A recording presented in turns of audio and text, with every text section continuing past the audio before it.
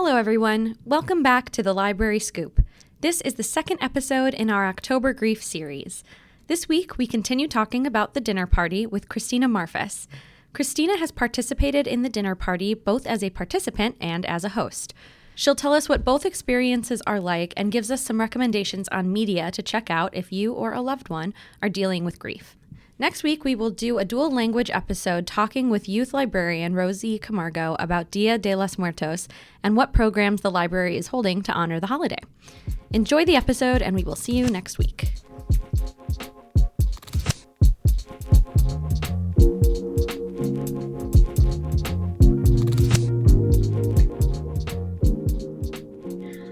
So let's just get started.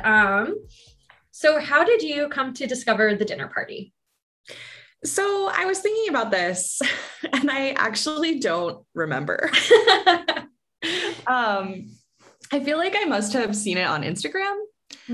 I am wondering, there's an account, the handle is at Cooking Through Grief. Her name is Katie, and she started that account after her dad passed away. To talk about like things that she used to cook with him and how cooking kind of brought her family together. I feel like you're probably familiar with her account. Yeah, I love that account. But I followed her for a long time, and I know she's a member of the dinner party. So I am wondering if I maybe saw something that she posted about it, but I honestly don't remember. It had to have been social media somewhere. So you went through first as a member at my table and then as a host. So can you tell me what the difference between those two experiences are like for somebody who might be interested in joining? For me, I was a member of your table for, several years before I decided to become a host. So definitely I had already experienced what it was like to be a part of that kind of a community before I decided to start hosting. And for me, a little bit of my decision to become a host was that I was further in my grief journey than a lot of people who are joining the dinner party for the first time. And I especially experienced that as a host, was that for me, it had been over 5 years since my brother died. And a lot of the people who joined my party, it was just like so new and fresh for them. And so, as you know, grief is not something that ever goes away, but it really changes over time as you experience it and you live in it. And so I felt like as a host, I was in such a different place with my grief, where it was not nearly as raw, and it was much more sort of an established part of my life by that point. And that was definitely a really big difference from when I joined as a member of your table, and it was pretty new at that point. For sure. And you started hosting after they went virtual, correct? Yes. So what is that like, doing it virtually versus doing something in person? Oh, wow. Yeah.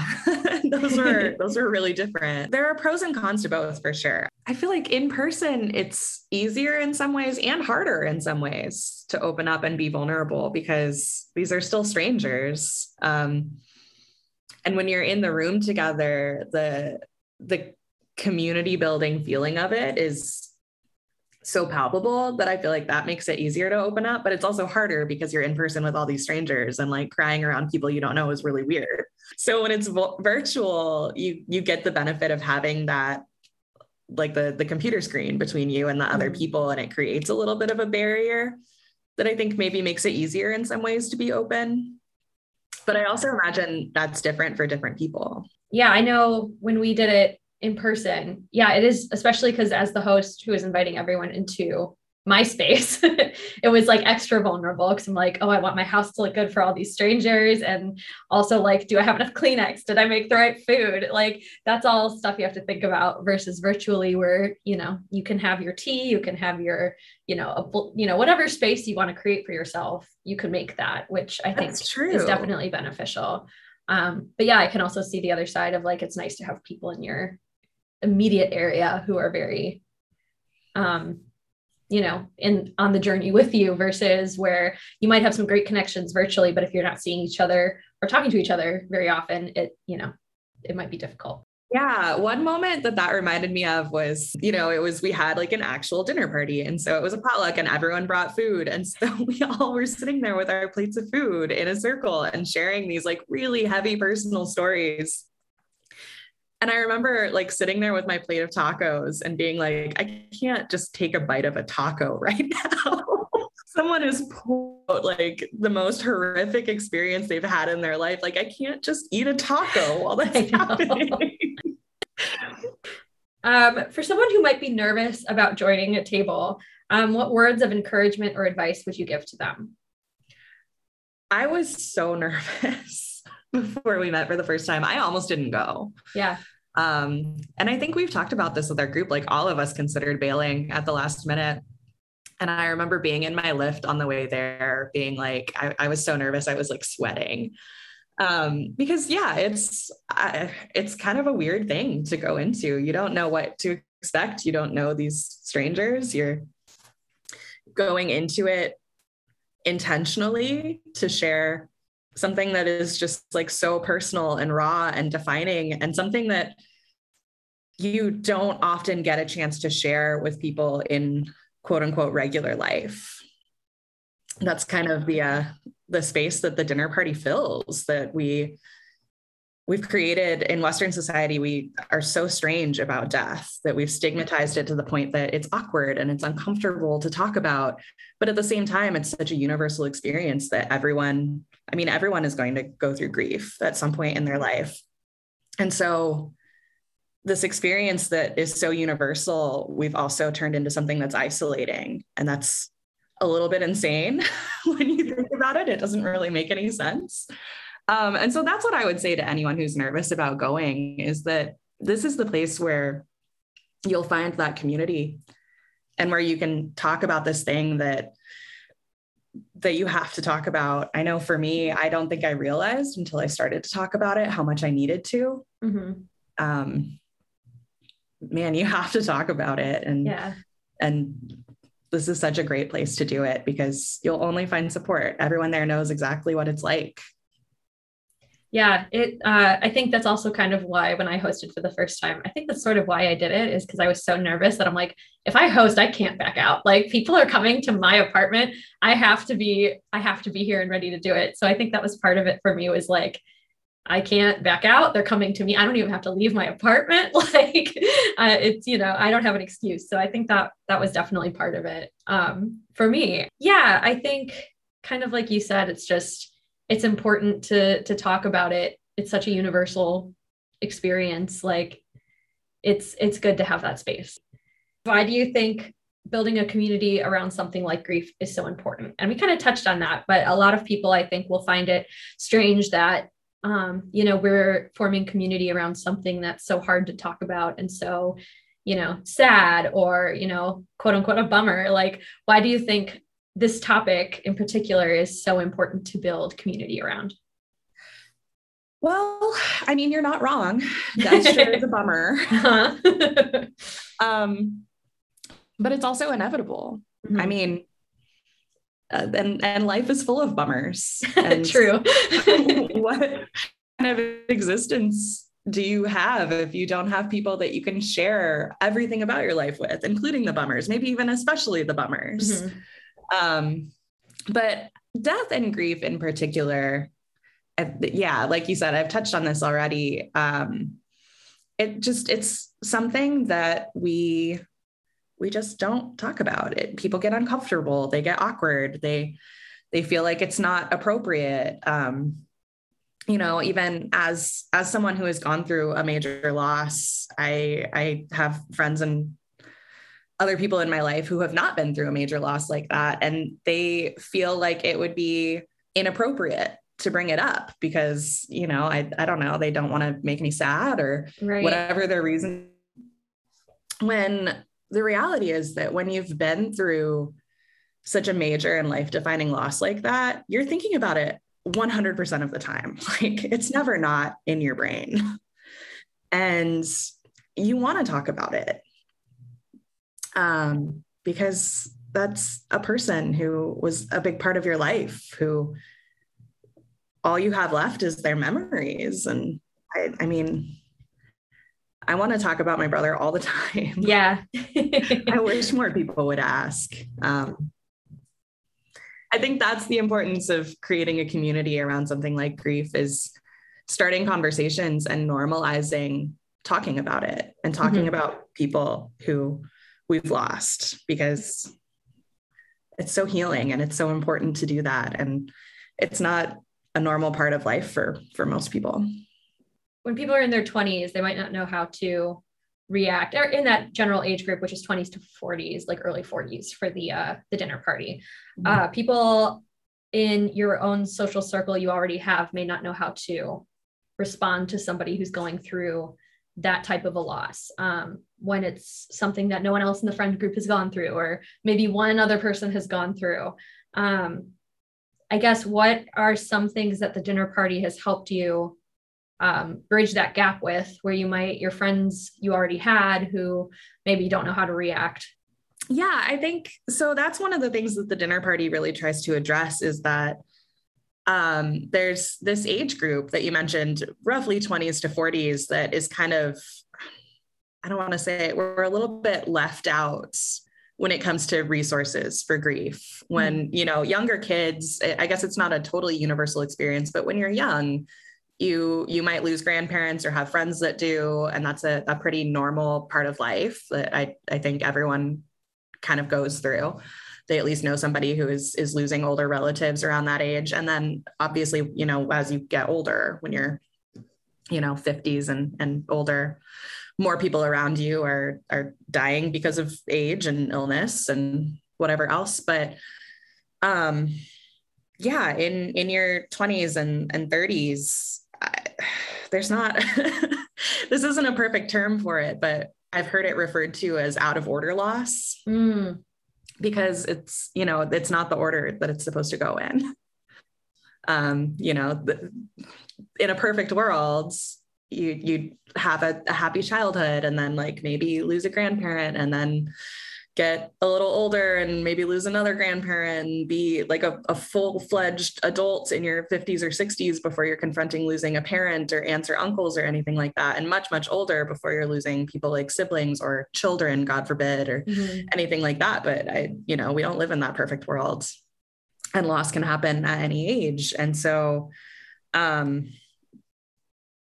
I think because it's less common for people our age, one of the biggest challenges is that the people that you're closest to, who are your friends and your peers, don't know how to approach it. They don't have any experience with that kind of a loss. And they don't know how to act or what to say.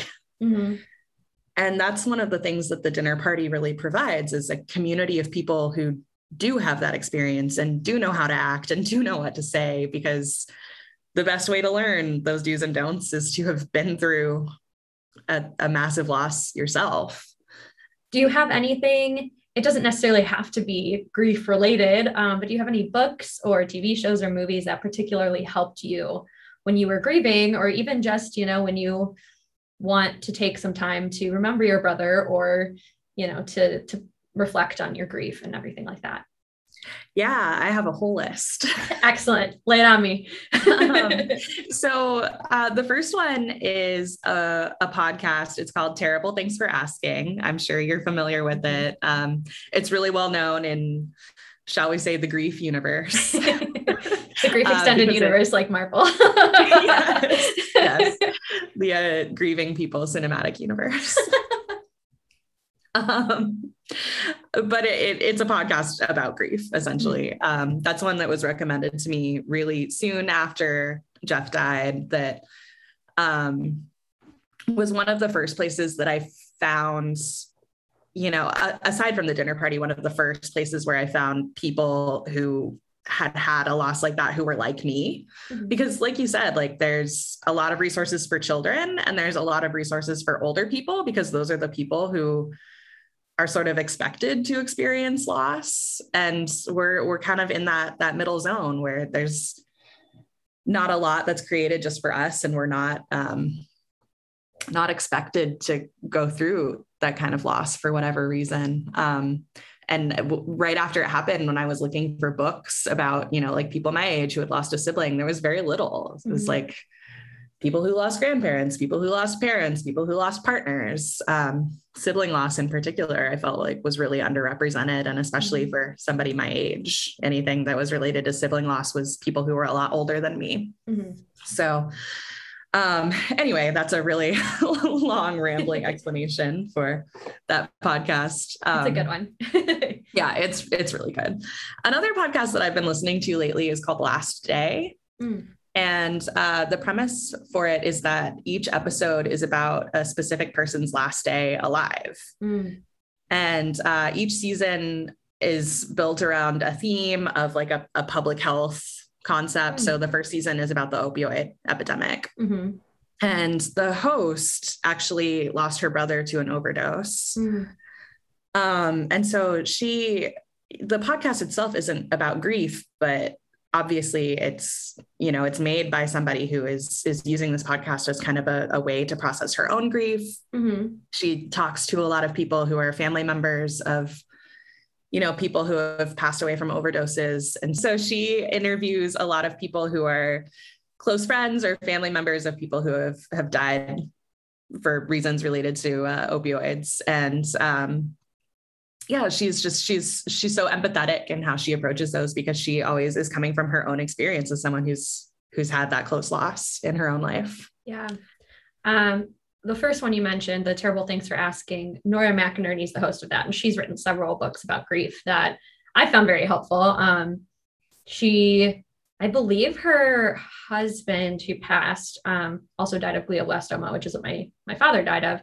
And so, just reading even that experience was like, oh, I know what this is. I know, it was just helpful to read. And she approaches grief in a way, like, it's hard to explain, but it's a way that is really honest without being too heartbreaking, and isn't, it's funny at times, and it's all these different things, and she's really good at it. And so if I'll put in the show notes, if we have any of her books, I will definitely link them for everybody, because they're great. Yeah, it is hard to describe how she approaches it, because it's kind of the way that everyone who's been through it approaches it. That it's just, she's so, I don't know if pragmatic is the right word. Yeah. It just is what it is almost, Yeah, it's so normalizing. And sometimes that's kind of what you need when you're experiencing this, because all of society treats it like it's not normal. Right. Even though it very much is, and that's what the dinner party does well. Right. It normalizes it in a very good way. And then there was one other one, a book that I love. Yes, go for it. So it's by Cheryl Strayed, who is the author of Wild. And before she wrote Wild and became a super, super famous author, she was an advice columnist who went by Dear Sugar. And so the book is called Tiny Beautiful Things, and it's a collection of some of her columns that she wrote for Dear Sugar. And it's not all about grief, but there are people who write in who are going through different kinds of losses, and some of those columns are included. And she's such a talented writer, and she's someone who has been through a lot of difficult things in her own life. And so again, she comes to people with just this level of empathy, and she's so nurturing. And man, that book, it's one that I go back to anytime I need to have a good cry. Because nice. There's nothing wrong with a good cry. Oh no, sometimes you need a good cry. Oh, for sure. Would you mind sharing a story about Jeff that you want to tell for people, that you wish people would know? It's weird, because I just passed was it 5 or 6 years? It was 5 years this year. The 5-year anniversary. And so it's like, it's a weird time where no one really asks about him anymore. Yeah. Yeah. One of the things that we always loved to do together was watch just like really crappy horror movies. And it was more about just like watching them and making fun of them than it was about actually watching them or being scared. And for Christmas every year, I would always get him a box set of just like the campiest, cheesiest horror movies I could possibly find. And he would always say that the real gift I gave him was that he got to make a move on a lot of girls, because these movies were so bad that he would invite girls over when he went to college to watch them. And he was like, we have no choice but to make out, because these movies are so terrible. Oh my goodness. I know. Yeah. That's not a great story. But, the actual story that I'm getting at here was one year when I was in high school. I was probably around 16 or so. It was my birthday, which is in October, the height of spooky season. Uh-huh. And I was like 16 or 17, the age that you're like really excited to celebrate your birthday with your friends. Like you can drive, you have a little freedom, you're enjoying baby adulthood. And so I was so excited for my birthday and to celebrate it with my boyfriend and my friends. And then I got strep throat. Oh no. Yeah, I had to scrap all of my birthday plans. And I was just laying on the couch and I was just so sad and so depressed about missing my birthday. And then Jeff came in the door and he had a giant Frosty from Wendy's, which was all I could eat because my throat hurt so bad. And he had rented like every crappy horror movie he could find at Hollywood Video. And he spent the whole night with me and we just watched all these crappy horror movies together and I ate my giant Frosty and it just was so sweet and turned out to be a really memorable birthday and a memory I really cherish.